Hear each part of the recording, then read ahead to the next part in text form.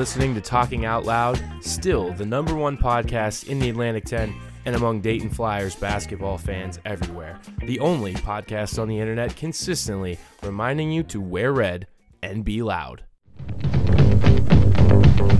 Hey, here come the Flyers. Hey, here come the Flyers. Hey, here come the Flyers. Hey, here come the Flyers. Hey, here come the Flyers. Here come the Flyers. Welcome back to Talking Out Loud. This is the Rapid Reaction. I am your host, Sully, and Dayton just fucking lost to UMass Lowell. I'm joined by my co-host, Blackburn, and we are going to talk about the fact that Dayton fucking lost to UMass Lowell here on the Not So Rapid Reaction, because we took some time, listeners. We took some time to not jump on the mic and record this session in a fit of rage. We took the time to carefully select our words for this half-hour program for you because you were undoubtedly disappointed. I am disappointed. Blackburn, I know you are disappointed, right? Factual? Yeah, I mean, I'm not. Is that the right word? Yeah. It's not anger. You're right. It's more like just like a deep sigh after it was over yesterday. Like, all right, this season's done. It's November. It's an emptiness. Yeah. It's another wasted year. And, you know, there are and God bless these folks, there are these people who still think there's a lot of promise left in this year, that Dayton still has, you know, potential to turn things around. And, you know, I've been on this earth long enough to realize if you lose to UMass Lowell, things aren't probably to get that much better. I think that's safe to say. I mean, you can only, the good thing is you can only go up from here. That's, you know, that's true. That is, if you want to put it in the spin zone, that is exactly where you could start. However, where I would like to start is addressing the fan base as a whole, as I often do. Just sit back. All right, sit back. So it's going to be episode 12 on the season here of Talking Out Loud, and I do appreciate that you're joining us for this half-hour not so rapid reaction segment. But during the course of the preseason, I talked a lot about expectations. I talked with Larry Hansgen about it. I talked with Brooks Hall. I've talked with Keith Walaskowski before. I've talked with a lot of people around the program that echo the same types of things that you're thinking right now. That Dayton, every year, should be competing for a conference title, and they should be in line to go to the NCAA tournament and an at-large bid. Just a couple of weeks ago, Neil Sullivan addressed this question, and his response was, quote, "We share a common vision of graduating student athletes," which they do very well, unquote, back to the quote, "consistently competing for conference championships and advancing in the NCAA tournament," unquote. That is the quote of the UD athletic director. The expectation is to play for an at-large bid. The expectation is to get to the NCAA tournament. I haven't lost anybody. I haven't lost you, Blackburn, right? We're all on the same page. That's the expectation, right? We all know of course, yeah. Okay, still on the same page. Got it. So we lose to UMass Lowell, right? And the same people that further these expectations, that will say them to anyone who is listening, they are also the same people who insist to me. They insist that Dayton has gotten over the hump and that we are now a better program, a great program, and we are an elevated program from where we once were, let's say 10 years ago, or for sake of discussion, we are in a better place than when Archie Miller got to Dayton, Ohio. I think that people insist this at every turn, okay? However, the same people today here, the morning after we lose to UMass Lowell, are trying to tell me it's not that bad. It's a long season. Stick in it. Listen, that's bullshit. You can't move the goalposts like that. If the expectation is winning the conference, getting an at-large of the NCAA tournament, guess what? We have not lived up to that, and it's game fucking 2. It's game 2 in the season, and the at-large bid for the Dayton Flyers is already up in smoke. Well, Sully, I don't know about that. It's a long season. It's not a long season, okay? It's 31 games. Dayton doesn't have that many opportunities in the non-conference. We've talked about it for like 11 episodes now. We've talked about how Dayton has few and far between opportunities in the non-conference to elevate their resume to get to at-large consideration. So if you're sitting there today trying to talk yourself into, well, Sully, it's a long season and we'll see what the boys do to get an at-large bid, that's bullshit and you know it. Dayton isn't getting an at-large bid this season. And the only way they're getting into the tournament is winning 3 games in Brooklyn because they lost to UMass fucking Lowell, a program that is so beneath Dayton. I can't even find the words to compare the two. We're talking about a program that's been in Division I for 8 years, a program that has never beat an at-large NCAA tournament team. We're talking about a program in the America East that's never even finished in the top 3. And they came into Dayton Arena and they beat the Dayton Flyers program under Anthony Grant. So now Anthony Grant has a loss to Fordham under his belt from last season. Let's throw in a loss to LaSalle at home last season. That's on his belt as well. And now he has the worst Dayton loss in the Ken Palm era also on his resume. So if you are one of those people that insists that the Dayton program is above the level it was 10 years ago, or that we have taken a step up and we're an elite program and we are going to contend for titles every single year, I've got some bad news for you. We are the same old Dayton program right now on this day, and it's Sunday, November 14th. Again, the day after we lost to UMass fucking Lowell. Dayton is the same program doing the same BS, stuck in the mud and convincing ourselves that we're greater than we are. Guess what, everybody? We're not greater than that. We had a good 4-year run with Archie Miller, and we had Obi Toppin come out of nowhere to be an NBA lottery pick and elevated that team in 2020 further than anyone could have ever predicted. And how much of that you can actually credit to Anthony Grant is officially questionable. So today I'm upset. You can tell in my voice I'm upset. I'm upset that I've sat here and I have started to agree with people that, you know what, maybe Dayton has turned a corner. Maybe we have elevated ourselves to this great program. Maybe we are the program that everybody's looking up to in the A-10. And then we turn around and lose to UMass fucking Lowell at home.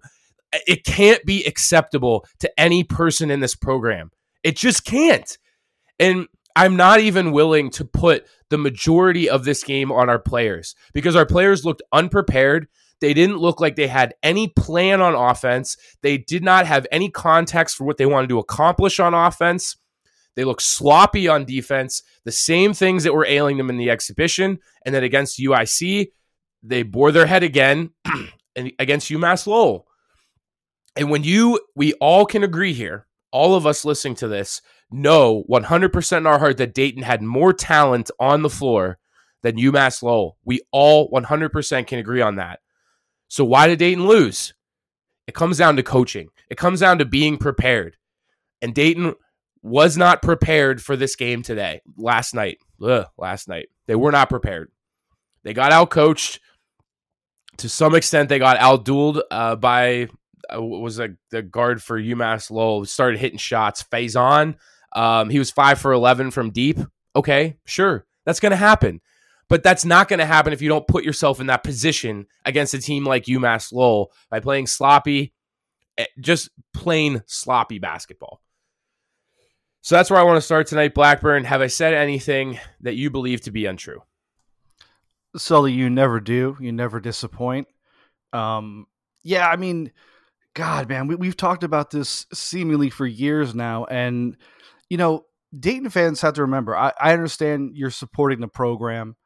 And a lot of people that go to UD games and have season tickets aren't graduates. We support the program too. Let's put that out there. Like, I have season tickets. I drive a support program. I'm going to keep supporting the program. I don't want my monologue there to be like, oh my God, Sully's jumping ship. I have this podcast. I invest as much as anybody else in this program. And I want it to be very clear, because maybe I didn't put that out there, that like, I'm allowed to be as pissed off as I want to be, because I just got told for months and months and months that these are the expectations. And now we have a big section of the fan base that wants to move those expectations. So nobody's jumping ship. We're laying it out there in plain English. Go on. Sorry.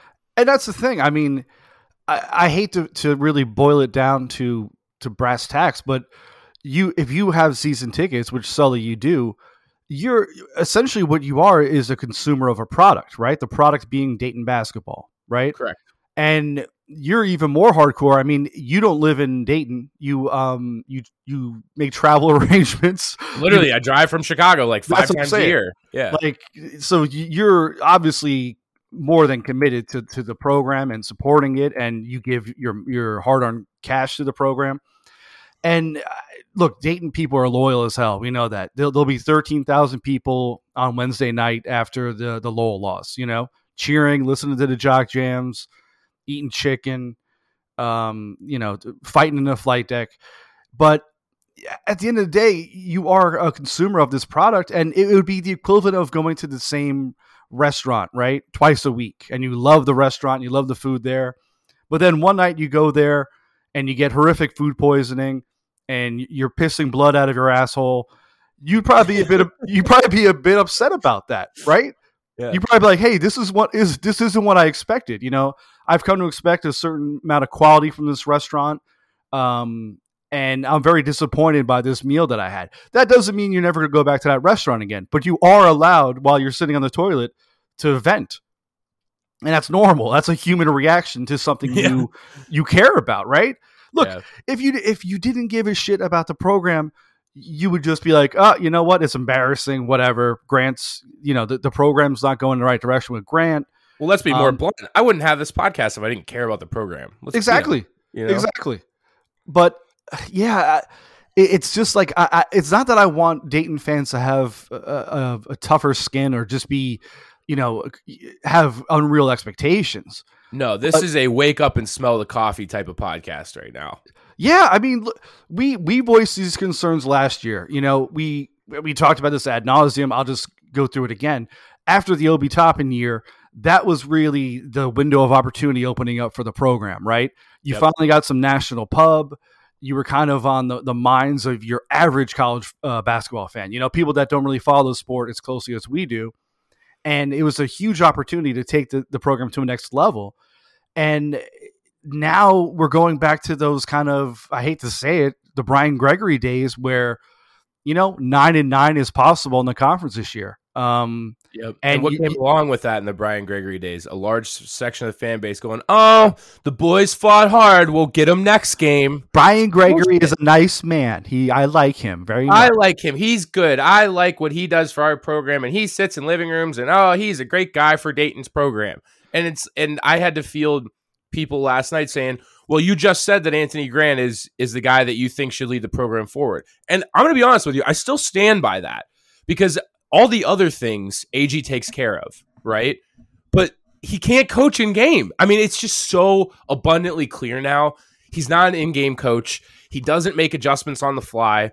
He can't take what he's seeing in games and apply things that are going to change the outcome of the game strategically and tactically. And you can't convince me otherwise. Like, Archie Miller used to lose to LaSalle and St. Joe's, always used to lose those games. Tough games in the conference, but he never lost these like non-con stinkers against nobodies. Archie Miller's second game at the helm, he lost to Miami of Ohio. And then we never took a non-con loss like that again in his tenure. And here we are, Anthony Grant in year 5. In the last 18 months, he's now taken 3 losses that are worse than that. 3! Like, what the hell are we talking about here? Like, that's what I'm getting at. Like, what the hell are we talking about? Are we a rabid fan base that expects more from this program? Or are we just like, just excuse makers and, we'll get them next year? I mean, this is definitely like a day where we're doing some soul searching. Like, how much do we care about this program? How much are we going to care about this program this season? We got a lot of podcasts to put out here. But back to the point, like, I got a lot of podcasts to put out. It's gonna be a long year. Yeah, it's gonna be a long rebuilding year. I do still stand by that. Like, Anthony Grant probably still is the best person to take this program forward, but that comes with a huge caveat. It comes with a huge caveat in that he has to have at least 2 people on his staff that are solely dedicated to the in-game management and game day coaching, because the evidence is clear as day. He can't get it done. Well, that's the whole point. I mean, if you haven't come to that realization at this point, and like you said, it's crazy to me that he's already in his 5th year. That it's flown by, and I never thought Grant was the guy. I always thought he was the easy, safe hire. He was the obvious hire, right? Yeah. And again, we said this before. The only Division I school that would ever have hired Anthony Grant was the University of Dayton. Nobody was beating down AG's door for an interview. You know what I mean? Yeah, 100%. So it was just a right place at the right time kind of thing. The guy we said that you could check the blog 5 years ago whenever he was hired. The guy's reputation is what it is. He can get dudes. He can't really coach them up. And if you have, let's say you have 4, 5, 6, 7 close games, games that come down to the wire, games that are 3-4 point margins with a couple minutes left, more times than not, he's going to lose those games. That's just what his record is. You can look it up. Yep. He's not a good in-game coach. He's not a guy that's going to put you over the edge in close games. You've seen that. I've seen that. And certainly 13,000 people in UD Arena have seen that. So I've never been a big AG guy. The hope was always that he would get the guys where it doesn't even matter who's coaching, and that's what we saw in 2020. It didn't even matter who was sitting on the bench. But, and look, you had to see the writing on the wall coming into the season. You have the second or third youngest team in the NCAA or in Division I basketball, and you have Anthony Grant as your coach. That's just, it's not good. You're not going to have a good time with that. It's just not going to work out. You know what I mean? And people, I don't know if they had expectations. They still think the program is at that level where they were 2 years ago. They're not, man. We're back down to, it's regression. We're back down to mediocrity. We are right. Well, let's be honest. We're right back where we were when Archie got hired, pretty much. Yeah, we're now back there. Right. And that's the most frustrating thing. I mean, if you've been following this program as long as I have, as long as you have, as long as a lot of the listeners have, you already recognize the signs. You know where this is headed. And look, I'm not saying get rid of Anthony Grant. I'm not saying that. No, that's why I was curious. That's why I was very particular about it. Like, I'm not saying fire him, but like he has to recognize that like he can't get it done. I'm going to slip in an anecdote. While you're talking, I just went back and looked at last season. There were 10 games the Flyers were in that were decided by 5 points or less. Dayton's record was 4-6. It is what it is. It is what it is. Like, right. There's no argument anymore. It just is what it is. Like, his resume speaks for itself. And look, somebody pointed this out on like some basketball analytics site a couple years ago. Like, your elite coaches, those are the guys whose record in tight games, as defined by what Ken Pom is within 5 points with 4 minutes to go, I think it is. Yeah. Those are the guys who are the elite guys. Those are the guys who earn, the Jay Wrights, the Coach K's, et cetera, et cetera. They're the guys who have 70% winning percentages in those games. And that's what separates a great coach from a mediocre coach from a terrible coach. You know what I mean? Yep. Making the right personnel moves, calling the right defenses, the right plays, et cetera, et cetera. And again, they had a shot there at the end with 4 seconds. They had the ball underneath the basket and down one, and I had no hope, hope that they were going to get a decent look. Absolutely no hope. I knew it was going to be chaos. There's a good chance the ball wasn't going to hit the rim, and that's exactly what happened. Yeah. But like I said, for me, the overriding message here is that Dayton fans, it's okay to be critical. It's okay to be upset with a loss. It doesn't make you a bad person. It doesn't make you a bad fan. It just makes you're not an idiot. You're not a child. You can be upset and recognize the direction the program has been going the past 2 years. Because look, you're a consumer. If there's no customer satisfaction here, that's okay. It really is okay. And to the people that are at home planning their trip to Orlando in a couple weeks, God bless you. Just God bless you. You are enjoy the Mai Tais. Yeah. Yeah. Just hit the Magic Kingdom up. Maybe sell the tickets. I don't know what to tell you. Have a drink by the pool and try to enjoy your vacation. Yeah. Get hammered on the plane down and get banned from an airline. I don't know. There aren't going to be any wins against Kansas coming from that tournament, people. And you know what? Miami is bad enough that Dayton probably still could right the ship and slip by Miami, and then everyone's going to be like, oh, look, we're going to be okay. And while no one realizes that Miami's like not going to be any good this year. Well, that's also going to be the problem, as we can see already in the A-10. The A-10 looks like it's very, very down this year. Yep. And the same thing happened with Richmond that we had said. I said this like 3 times. Everyone's like, oh, I think Richmond's going to be great. They bring back everybody. And I go, they brought back everybody from a team that did nothing last year. So, like, why would they be better? You just said it. They're the exact same team. And now look, like Richmond started the year here 1-1. They lost to Utah State, and they didn't even play that good against North Carolina Central. So that was like the pride of the conference. And I was like, well, why? They bring back the same team. And here we are, like, same team. So, and look, if you saw the interwebs last night, VCU is going through this as well. Yep. You know, there's always been they lost to Wagner last night. Yeah, and there's always been a sizable contingent of people at VCU who have not been big Mike Rhodes fans. And, you know, it's almost the same as I don't want to call them anti-Anthony Grant people, but people who recognize Anthony Grant's limitations. And last night was kind of an awakening for those people too, saying, look, I've been talking about Rhodes for years. You know, a lot of the talent and the lack of depth in the A-10 has hidden some of his faults. But now he's got a young team. You know, they were hit with a big injury before the season. Now you're going to see what Mike Rhodes is really all about. And that's the thing. You don't want to fall so far behind that it takes you another coaching search, another 5 years to catch back up to where you were, you know?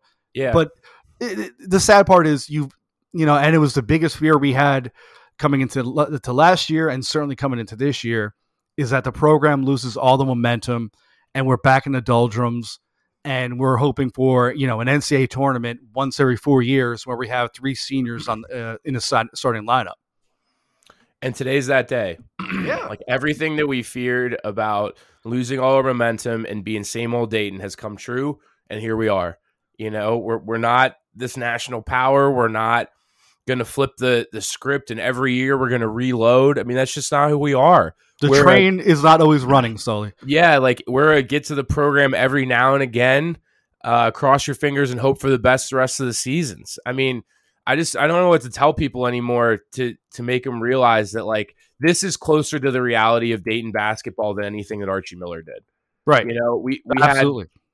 We had those 4 years where he got us, and you know, Dayton fans, like, we love tooting our horn about stuff we accomplish.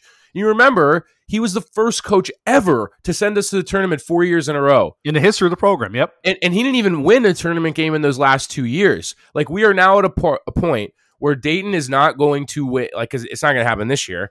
So Dayton is not, there will be 7 years, at least 7 years from the time we win our next tournament game from the last one. The last tournament game we won was in Columbus against Providence in 2015, man.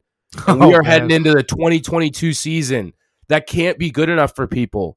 If you're going to spend money and invest in this program and beat your chest about how great Dayton is, this isn't good enough. I mean, that's just shit. Like, it's plain as that. It's shit.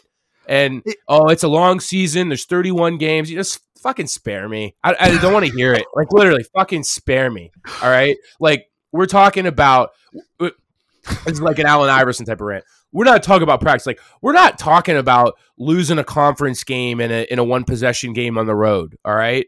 Like, we're talking about losing to UMass Lowell in a fucking bye game, a game where we paid them to come in so that we can sell tickets, beat them, everyone have a good time and go home. We lost. Like, you know, what else can you say to properly paint the picture that this is just not good enough? It's frustrating from so many angles, and it's so frustrating that we're 25 minutes into the podcast and we haven't even talked about the game, because the game doesn't matter. Like, and the season doesn't matter. The season doesn't matter. Like, this is how fickle college basketball is too. And I think, you know, we talk about this a lot. There's no style points in college hoops. All right. Like football, there's always style points, you know, how you won, how much you won by. The margin matters, you know, how you look matters. Game control, yes. Yeah, college basketball, it doesn't matter one lick. What matters is there a W next to your name when the game is over? It doesn't matter how you got there. And if they beat UMass Lowell, they, you know, if they did 60-59, if they get past them, get that last bucket, then we get to sit here and go, oh, it'll be a long season, but maybe they'll get it turned around. But because they didn't, that conversation has changed. And it's not, oh, they're going to turn it around. There's no turning it around and getting an at-large bid after you lose to UMass Lowell. Because Would a 15-3 A10 slate, would a 25-6 record get you in the tournament? Yes, absolutely. But no team that lost to UMass fucking Lowell is going to rattle off 24 wins from here on out. I mean, get your head out of your ass. If you truly believe that on this day of our Lord, you got to reset, man. Or I'll even be more gentle about this. If that's the type of fan that you need to be to consume the rest of the season, God love you. But you're not going to come onto this show and get that kind of sentiment from me because I'm not that type of fan. I'm going to tell you how it is. I'm going to tell you what's real. We've always done that here. And what's real is that Dayton is not going to play for an at-large bid this season. And the fact that we know that on November 13th is fucking pathetic. And that's where I'm at right now. And I cannot listen to people any longer insist to me that we're this great program that's going to rebuild and reload every single year, and we're above where we used to be, and then the goalposts get moved and we lose games like this. I'm just not going to hear it anymore. Dayton is an above-average program and nothing more. And even saying that is giving us a little bit of an extra stretch. The 2020 season has placed so much goodwill on Anthony Grant, and I don't think the conversation would even be that much different had the 2020 season not been canceled and we still got these same results. Like if we would made a run, maybe Dayton gets to the Final Four, maybe they don't, whatever. This would still be unacceptable. 2 years later, losing to UMass Lowell, like it would still be unacceptable in those particular circumstances. So, let me ask you this, Blackburn, because, again, we haven't really talked about the game. There's nothing to talk about. Dayton's a loser, 59-58. UMass Lowell, 261 ranked in the KenPom. The worst Dayton loss, again, in the KenPom era. The third loss by Anthony Grant in the last 18 months. That was by a team 200 or worse. Sorry, it's the fourth one. St. Joe's was 202 last year. Got blown out by them too. 4 losses in the last 18 months. Teams 200 or worse. 200! I mean, I can't get to the point of listening to people defend this garbage anymore. The program is above this, or it should be above this. And the way that we talk about this program, that's really what it is. Because if this fan base was more realistic about things and saying, if we were more like, more self-deprecating, right? Like, Dayton always sucks. And then this would actually be closer to the sentiment that would line up with that. But we all know that Dayton fans love beating their chest about a myriad of different things. The home attendance, and we graduate our people. And, we love beating our chest about any amount of accolades. 4 years in the tournament in a row. Well, if you're going to do that, you also have to recognize the writing on the wall this season, that this team is not going to be any good. They're going to get better. They're going to improve. Brooks Hall said it 2 weeks ago. They're going to win some games they shouldn't win. But the other side of that coin, he said it right afterwards, they're going to lose games they shouldn't lose. And we just watched them lose a game they shouldn't lose. So take a breath right now on the podcast. You're listening to the Not So Rapid Reaction here on Talking Out Loud. Don't jump ship. We're going to be here all year. I'm contractually obligated to be here all year. And it is, and it is. I want to back up Blackburn because we need to be fair to everybody here on this podcast, and that the Rapid Reaction today is brought to you by the sterling team of Lyons and Reynolds at Vic Green Realty. If you're looking for a home in the Southwestern Ohio region, look no further than Lori Lyons and Trisha Reynolds. Buying a home is stressful, Blackburn. I think you know this. So eliminate the hassle and let Lori and Trisha go to work finding your next dream home.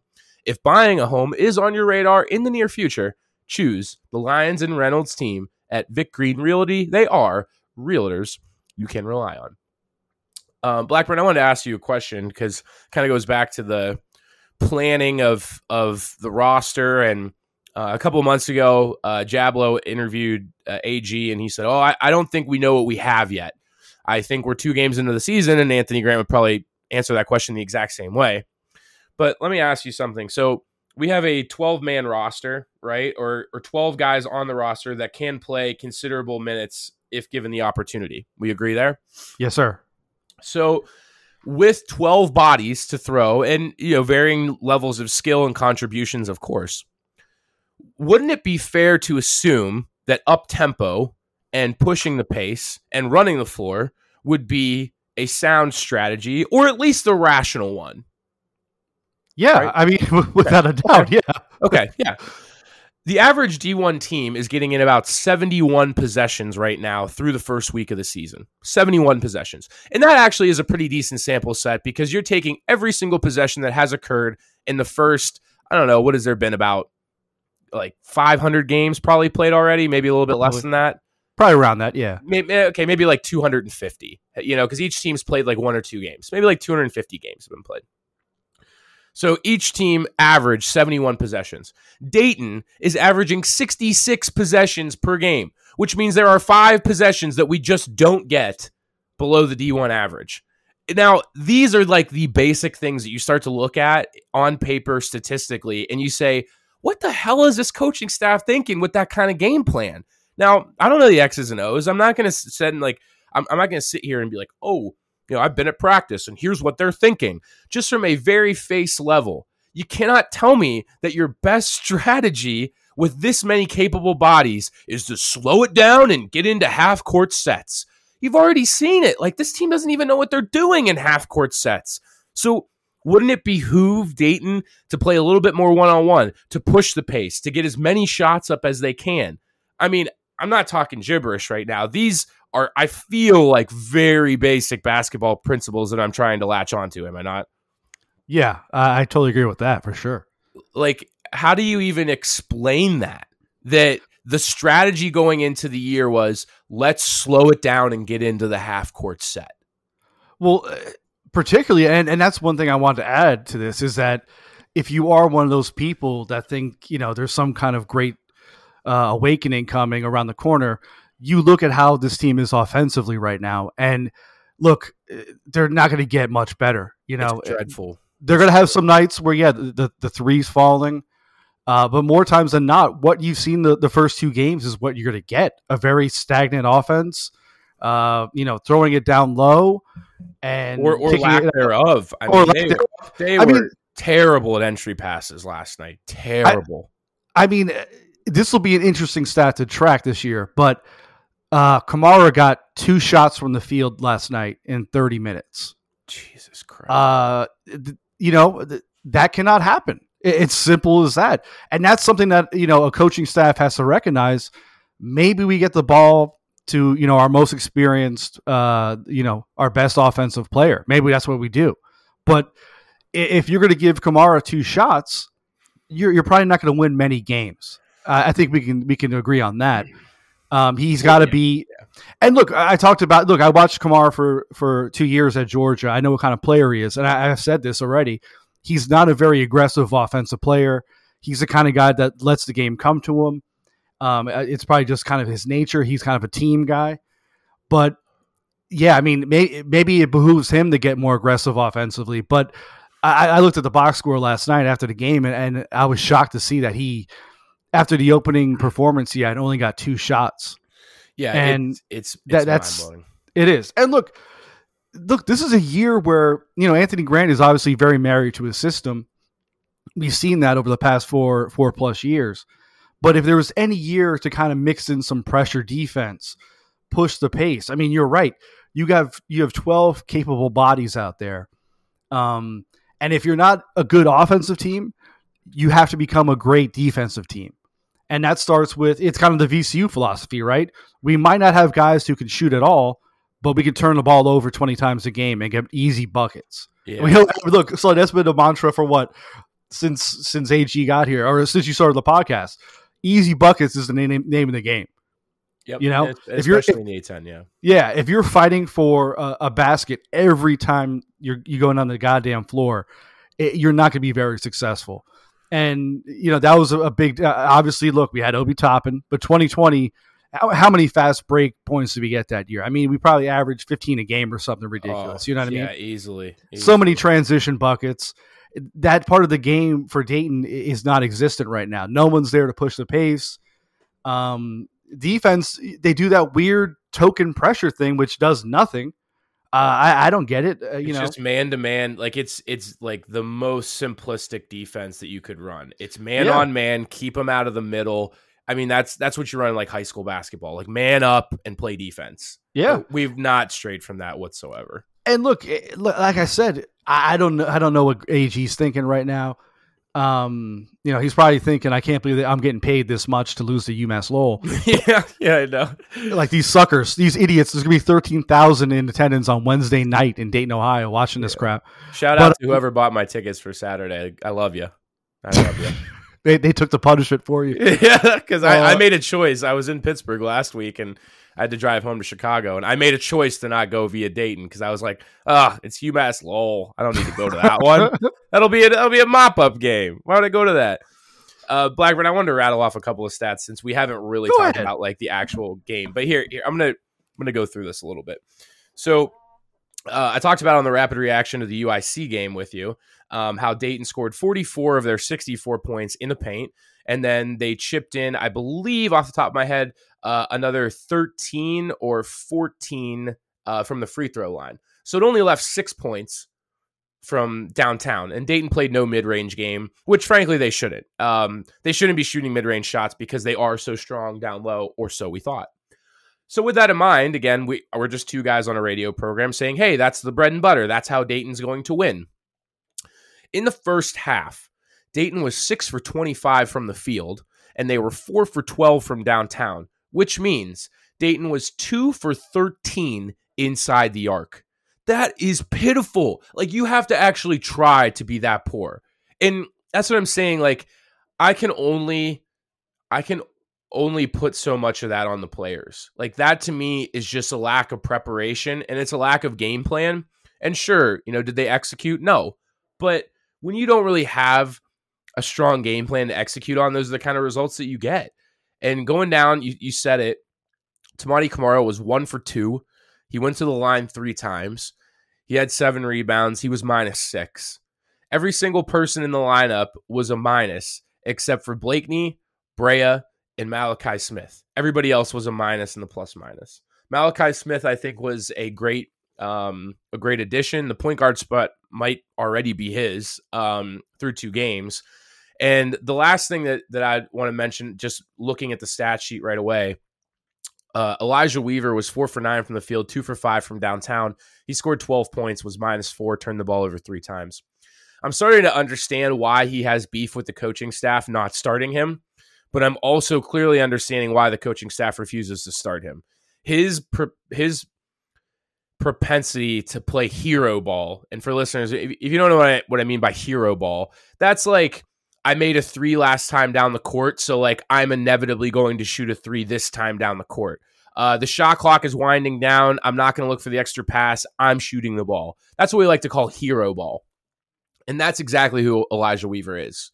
He's a hero ball kind of guy. He wants the ball in his hands. He wants to score when the game is on the line. And that's great, but you saw it. It's going to get Dayton in trouble more often than it's not this year. And so I completely understand why he's got beef. The 2 guys that are ahead of him, Brea and Elvis, they're fine, but they're not better basketball players than Elijah Weaver. But I see the coaching staff's problem is that we can't have a point guard just wheeling and dealing and shooting the ball whenever the hell he feels like it. And I even said it last night. There was he hit a big 3-pointer, right? And he came back down the floor, and I messaged my friends. I said, this ball is going up. Like, Weaver is shooting this ball 100%. And he did. And that's a liability on the offensive end. So I'm starting to see both sides of this coin of why the coaching staff has sat him on the bench more than he'd like. But I'm also understanding why he could probably take some offense to that, because this lineup is just no good, man. I mean, Deron Holmes is a freak athlete. That dude's going to be great. I don't think we're going to spend a whole lot of time disparaging the efforts of Deron Holmes. He plays hard. His defense is about twice as good as his offense right now, and he still chipped in 13 last night. He's long. He disrupts shots constantly. If we're going to have to, wade through this shitburger of a season, Deron Holmes is definitely going to be a bright spot. On the other side of things, if you flip that, still haven't even seen Caleb Washington. Zimmy is hurt. Lynn Greer can't get off the pine. He played a minute and a half. And the most, let's say, puzzling personnel decision is that when things weren't going well in the first half, Anthony Grant's first tendency was to bring in Moulay Sissoko. Like what? That's what you're going to go to on the bench when we're struggling. We said it before, and in respect due to the kid, but he doesn't belong at this level. Every time he touches the floor, he doesn't belong at this level. He would be better. No disrespect. Like literally, no disrespect. Like some guys just can't hack it at this level. And you know what? You're an adult. Like, okay, you're a college kid. Blah blah blah. Blow it out your ass. Like he's a 22-year-old kid or a 21-year-old kid.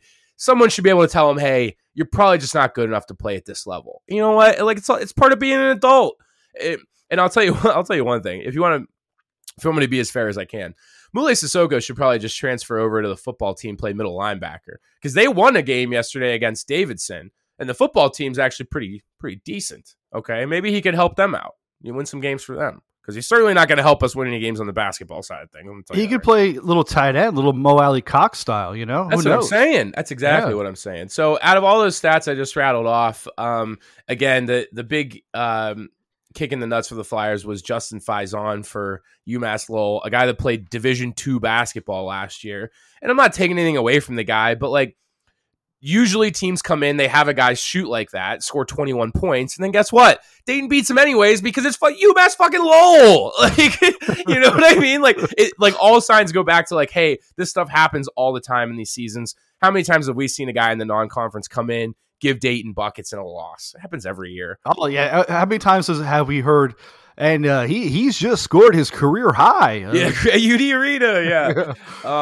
Yeah. Rapid reaction, not so rapid reaction, running a little bit long. There was enough to vent and discuss about tonight. I think we hit on all the pertinent facts. But anything else that surprises you out of that stat line and that you wanted to touch on? Not really. I mean, look, I did not expect this team to be, a top 50 team this year at all.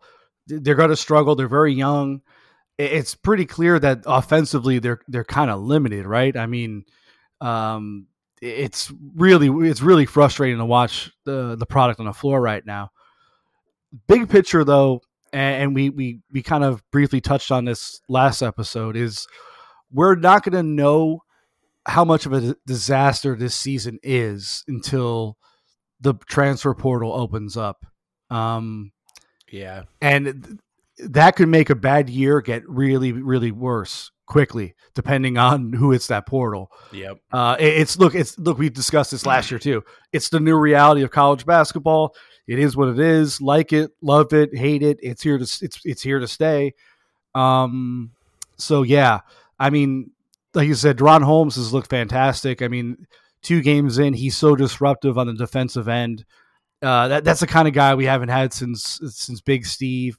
Yeah, an invaluable guy. Defensively, yeah. I mean, he is like so disruptive in the paint. It's fun to watch. That's something that's so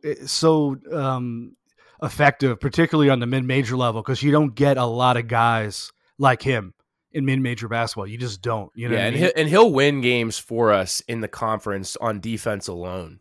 Just his ability to block shots. And to that same point, I couldn't help last night but feel like that's why we're going to struggle with St. Bonaventure, because they're probably the only team in the conference that can put a body on him and go 1-for-1 with Oshun Oshunihi. They're like literally the only team in the conference that's going to be able to go pound for pound with him in the paint. And yeah. And look, if I was Anthony Grant, my number one priority right now would be to keep that kid very happy. Yeah. Yeah. Keep players on the roster that can help you. And if, guys like, I don't even want to single people out because that's kind of go ahead. No, I don't need to. You know what I mean? We scorched enough earth for this podcast. Like, if guys want to leave, that's fine, but they need to quickly diagnose who is a part of the future and who's here for 1 year. And if they wanted to bring in all this talent, great. We spent the last 3 months talking about how much talent Dayton has, which is why I won't give any fan a pass on saying, oh, no big deal. These guys are just learning. That's bullshit. This team has enough talent that they should have beat UMass Lowell. They should have won Tuesday's game in a more comfortable margin than they did. We had to sweat that game out too. And now, every game moving forward is going to be a hold your butt special. Like every single game is going to be like this. It's so exciting, isn't it? Eddie, the Lipscomb game, we're like, hey, could lose that one. We got to watch it. Yeah, you got to watch it. Yeah, we got to watch it. wrapping up here on the not so rapid reaction. I'm Sully. He's Blackburn. We're talking about Dayton's loss to UMass Lowell. Again, final score 59-58. We got to do it again Wednesday night. We'll have another show for you on our regularly scheduled programming. Show comes out every Thursday, and we'll be doing that, for the foreseeable future until we lose to maybe Fordham at home. You know what? I'll make this promise to everybody. If we lose to Fordham at home, I will shut down the podcast that next day for the season, and we'll start over. You're putting it out there, huh? I'm going to put it out there. Wednesday, Okay. January 19th, I'm going to hang my hat on this one. If we lose to Fordham at home, I'll shut down the show for the season. That is my promise to you. Now, will you have a shutdown show? I will. Or okay, Yeah. so you'll be like, look, this is the final show of the season. We cannot throw our support in the ring for this garbage anymore. Yeah. You Catch can't us waste- next year. Life's too short, man, to waste time. I mean, for real. I'm saying. Yeah. So, Blackburn, go ahead and give me your final thoughts on today's rapid reaction. The final thoughts is, last night's loss is, as a Dayton fan, it's got to be the worst I've ever seen since I've been following the program. It's very disheartening. The fans, I know there's going to be different contingents of fans who feel one way or another. But like you said, Sully, it can't be acceptable. You can't excuse it. Because then what you're doing is you're accepting mediocrity and making games like this, last night, okay. And Well, you're cheapening your own tickets. The tickets that you buy have become Exactly. cheaper now. So if you accept it, you're devaluing the product that you are willingly consuming. Exactly. Think about a person who has season tickets and goes to every game each season. That's a huge time commitment. It's a financial commitment. You're a consumer. It's okay to express displeasure with the product. It's really okay. And it's also okay to, voice your displeasure at the manager of the product. Who's a grown adult. Who's a grown ass man making $1 million a year. Yeah. Who's in Dayton, essentially for his, building up his retirement fund and doesn't really give a shit about you anyway. Yep. So I don't understand why you're protecting a man who doesn't care about you, but that's another Neither here nor there. topic. Yeah. But I mean, look, the only thing you want to see development this year, luckily you're to get a lot of experience for these young kids, but I'm already on the march. Like you said, I'm already onto the conference tournament. Yep. That's the only piece of intrigue I think that's left in the season. Unfortunately, I hate to say that. It sounds crazy to say that on November 12th or whatever it is. People today. need to hear it, apparently. But it's reality. Yeah, it's a situation that the team's created for itself, and here we are. But the conference tournament and then the transfer portal becomes the most vital part of this season, and that comes after all the games have been played. So that's where we're at. That's just where we're at, people. We'll come back to you with another show on Thursday after the Lipscomb game. It'll be a rapid reaction plus, our regularly scheduled show. And then the Flyers go back at it the following Saturday against Austin Peay to wrap up their 4-game set before traveling to Orlando. You said it, the at-large is over. Game 2, it's done with. So, we'll wring enjoyment out of this season as we can. Again, there's the bright spots if you need them. RJ Blakeney played a solid game. Deron Holmes was great. He was disruptive. 6 rebounds, 6 blocks. Finished the game with 13 points, 6 of 10 shooting. It was fantastic. We're going to see him get better. We're going to see Blakeney get better. What the rest of the roster does is anyone's guess. But we just watched a pile of shit. And you can call a pile of shit the exact words if it stinks like one, and last night did. I think we were pretty quick to not throw as much blame onto the players because they looked unprepared to play that game against UMass Lowell, and I don't think the coaching staff did them any service by the game plan that they got thrown out there. So again, new game on Wednesday against Lipscomb. You know the rules: wear red, be loud, all that, and we'll catch you then. He came from somewhere back in hell long ago. The sentimental fool don't see, trying hard to recreate what had yet to be created. Once in her life, she musters a smile for his nostalgic tale. Never coming near what he wanted to say, only to realize it never really was